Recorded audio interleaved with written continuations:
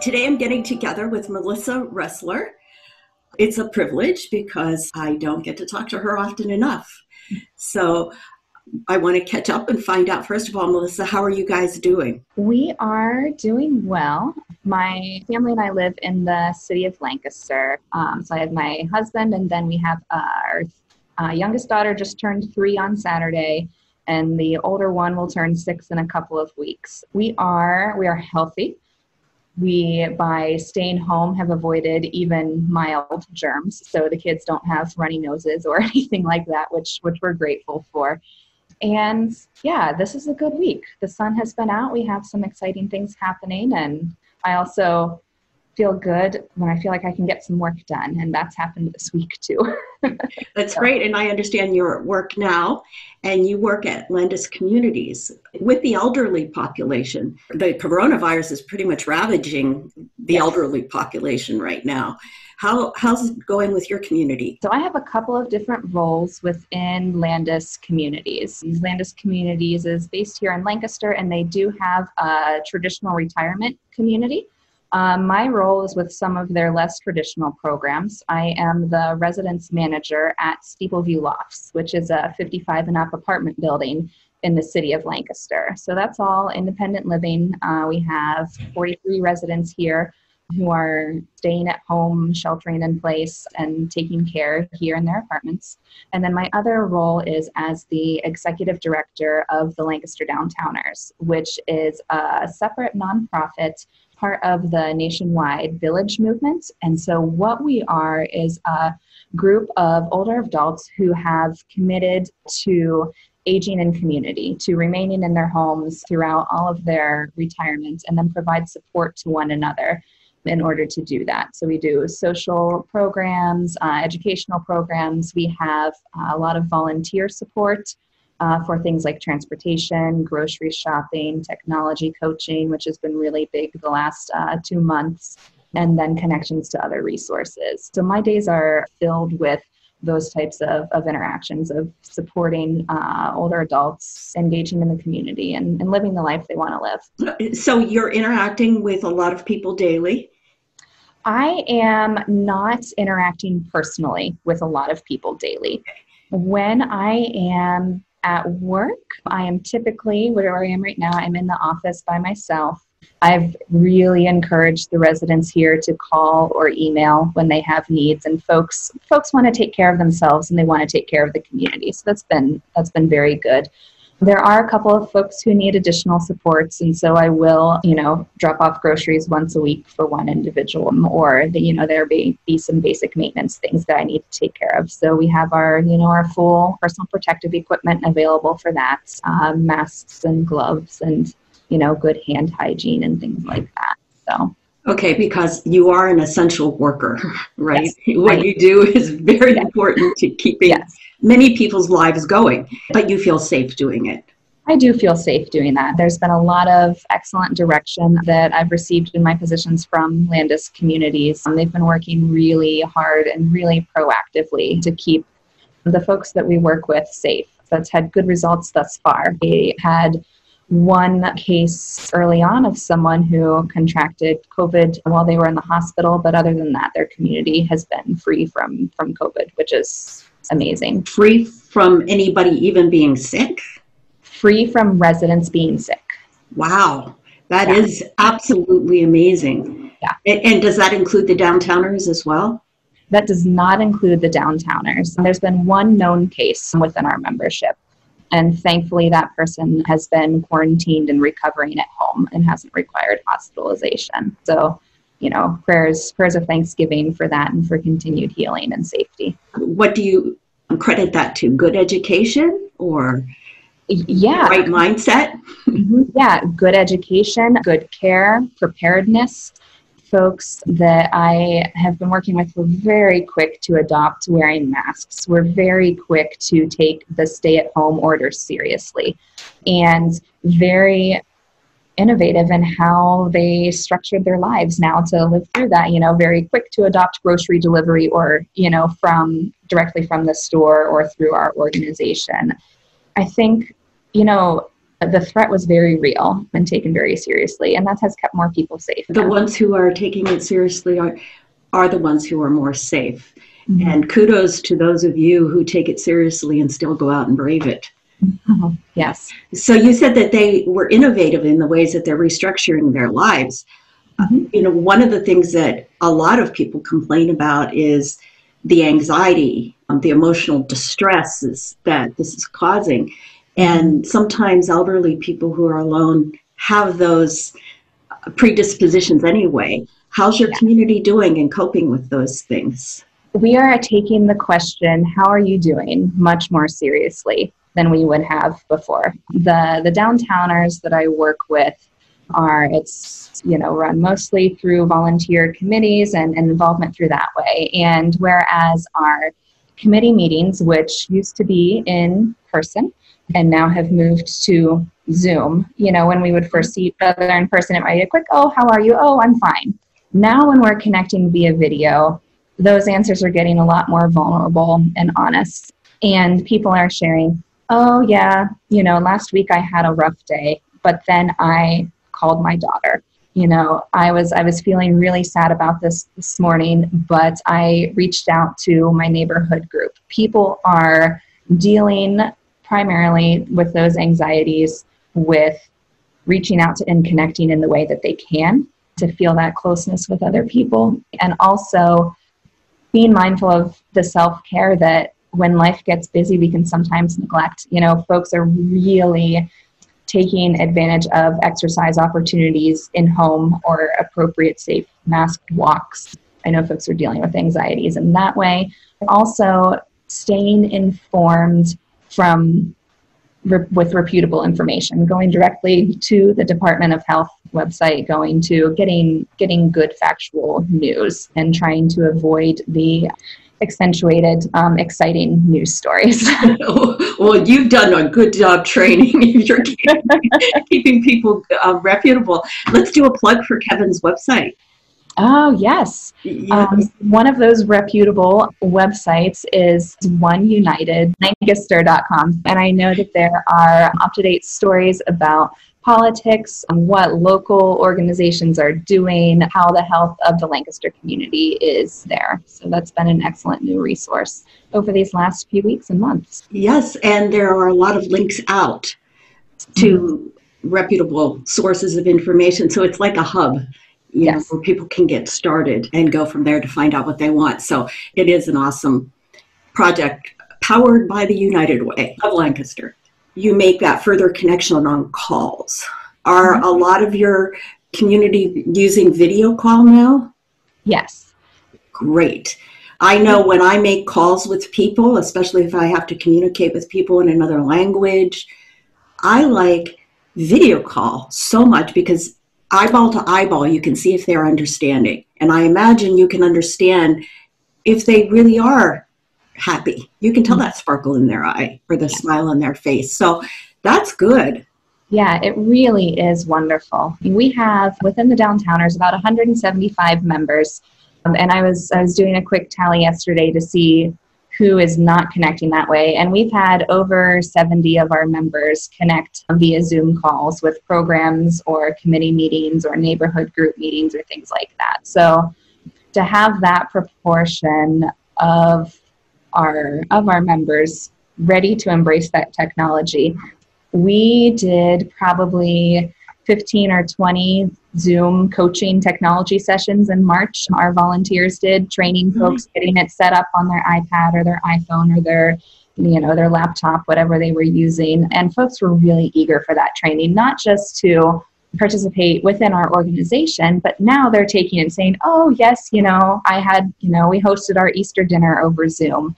Or, now we connect regularly, and they're comfortable with it and happy to engage in that way. It's not the same as a person-to-person meeting. We can't replicate that, but there is still that extra spark of joy that I feel myself, even when I see these 5 or 6 people on the screen in front of me, and I see them and they're well, and it's lovely. It's so nice to have this technology available to us in this time. What I think about with thankfulness is that we do have these tools of communication. Mm-hmm. You know, Zoom is one thing, but we can still pick up our phones. We can turn on the TV and or the radio or go online and get news. Yeah. Be careful there. Yeah, right. But we can stay connected with people in a way that we never would have been able to in, just a few decades ago. So I think that I feel very privileged. And when I tend to get a little grumbly about it, I try to pull that gratitude out. Mm-hmm. Yeah, and I've heard some nice stories of folks connecting with someone who lived in their apartment building 35 years ago. And they found their business card in a drawer, and wouldn't you know, the number was still correct for them. And they had, 60 or 70-minute phone conversation catching up after decades. I think that when you can't reach out to those that you are used to doing so, we get more creative and more open to connecting with people in ways that we might not be inspired to other than that. There's another story I enjoyed from a downtowner who they live in an apartment building in downtown Lancaster, not the one I work in, that would be considered a naturally occurring retirement community in Newark. Just the residents there have lived there for a long time and aged together. And they are hosting trivia nights in their hallways. Each will stand just in the doorway of their apartment. And the person who lives in the middle apartment will call out the trivia questions. And they're all in their own homes, wearing their masks, but able to talk that way and enjoy getting to know each other and doing things that they wouldn't have been inspired to do before. They had lived next to each other for years and were friendly, but now with this opportunity are engaging in different ways. And I like seeing that creativity. I think it's inspiring. You were right when you said that they were becoming more innovative. Mm-hmm. That is inspiring, isn't it? All with trivia, You said they were aging, sort of an organic aging movement there. I've heard the term aging in place being used a lot more recently. Yeah. Oh, can you say what you think about that trend and how it's going to affect aging? Mm-hmm. Yeah. This has been a growing trend for a long time, and it's one of the things that the Downtowners Village is about aging in place. When we look at what has become sort of the expected retirement, or the American dream of retirement, is to go to a retirement community or a life plan community where you won't have to worry. Everything is taken care of. Well, that is, one, not what everybody wants. And more importantly, most people can't afford that. It's really financially out of reach for a lot of individuals. Probably 90% of the population will not be able to go and have all of their needs taken care of in a retirement community way. And so aging in place becomes, number one, for that first category, a desire of folks who have lived their lives the way that they want to and are going to continue to do that. And those who have no other choice, but know that they will need support to do it well. It's going to continue, but we are going to need to restructure what we have available as far as supports that go for that. There are plenty of agencies that provide home care when people need care in their homes, but those workers are not valued by society in the way that we need them to be in order to sustain that good workforce as our lives extend, as our needs will increase then.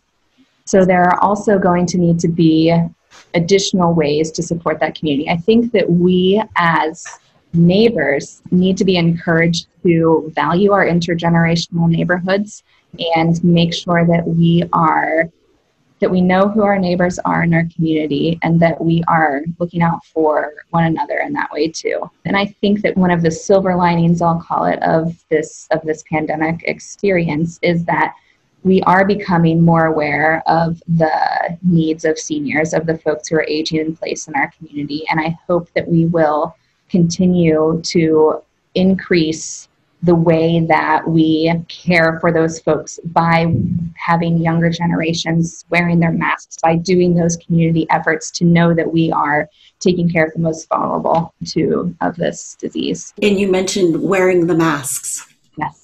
That's becoming a very hot topic around here. In our community, there are a lot of people who are pushing to open, and our county has said they will open tomorrow, in spite of the fact that our governor has said we should stay closed for several more weeks. I'm also noticing that within that tendency to want to push things forward fast, that people seem to want to just ignore the fact that this is even a problem. Can you speak to that? Can you give an appeal or a reasoning of why it's important for us to continue to wear our masks on the behalf of other people? It feels like common sense to me that all human life is valued. There have been some reports of how this has really emphasized the ageism that is there in our society. And we need to recognize that the value of any life is so strong. If this coronavirus, if the death rate for individuals under 18 was 80%, as 80% of the deaths has been of those over the age of 70, we would all be wearing our masks. We would all be taking care of the children. And we need to take care of our elders in the same way. And wearing a mask is a very simple way to help take care of a lot of people. And I feel that internally and intrinsically. Well, I agree with you, but you said it very, very well. Very strongly. I was talking to my daughter who went out to an essential need yesterday, and she told me that she was bumping into more and more people who were wearing color-coordinated and matching masks. Yes. So that's becoming a thing too. Whatever makes it exciting, whatever inspires you to continue to do it. From what I am reading, this is going to be with us for a long time. And, if having color coordinated masks is what inspires us to keep people safe for longer, let's do it. My mother is a seamstress, and so she has been sewing masks for family members and, people she works with and all those things. And I have my outside mask right here. Oh, let's see it. It looks really pretty. So pretty. She made it out of a material that my husband and I bought in Tanzania when we went to visit his family. And so I have a sentimental mask. And look, it color coordinates with your black shirt. Yes. Your styling today. We talked about most of the people who are dying actually from the coronavirus being elderly. I'm wondering if the elderly who are dying are mostly in residential communities with close contact with each other. What happens when we do release all of this and people start intermingling together, much the way people in those confined spaces have to, that will have more spread. Yes. If we are going to be mingling in, more people are going to get it. So it's very clear that the more you come in contact with people, the more likely you are to contract COVID. It just makes sense to continue to stay away. And it's hard. I miss my family. I miss my friends. My daughters desperately miss school and their friends and daycare and their friends there. But it's not worth the risk until we know how to heal, how to move forward safely through this. Even if you don't die from this sickness, it's really, really, really bad. And many people are actually getting permanently damaged in some of their organs. They're sick for weeks and weeks and weeks. And some people may never fully recover. Yeah, this is not just a common cold. This is not just the flu either. This is a very serious illness. And I think until folks know someone who has experienced it themselves, that it might be hard to make it seem real, but it is real. And we need to take it seriously. I think sometimes it's hard to realize when we see the numbers of so many new cases a day, so many, these deaths, these cases, these people tested negative. When we're just looking at numbers, we are forgetting to put the people to that number and the life and the lives that are impacted by that. And I wish there was a way to do that better, and just make it more evident how this is changing the lives of people and the life of our society and community. What advice would you give people to cope? Oh, my advice to cope is to do the thing that makes you feel good, whatever that is. For me, it is making sure that I get outside among some trees. I love living in the city, but I need some trees. And to do that, even on the days when you don't think you do. This is not a time to skimp on that thing that gives you life. This is a lot of hard work. This is a lot of processing. This is a lot of thinking about difficult things and difficult conversations and a lot of what ifs. Do the thing that grounds you every day, even if you want to skip it. That's exceptionally good advice. And I'm glad that we have some trees around here. Me too. Well, Melissa, I'd like to take a minute of silence just to think about how serious this is. Good. Thank you.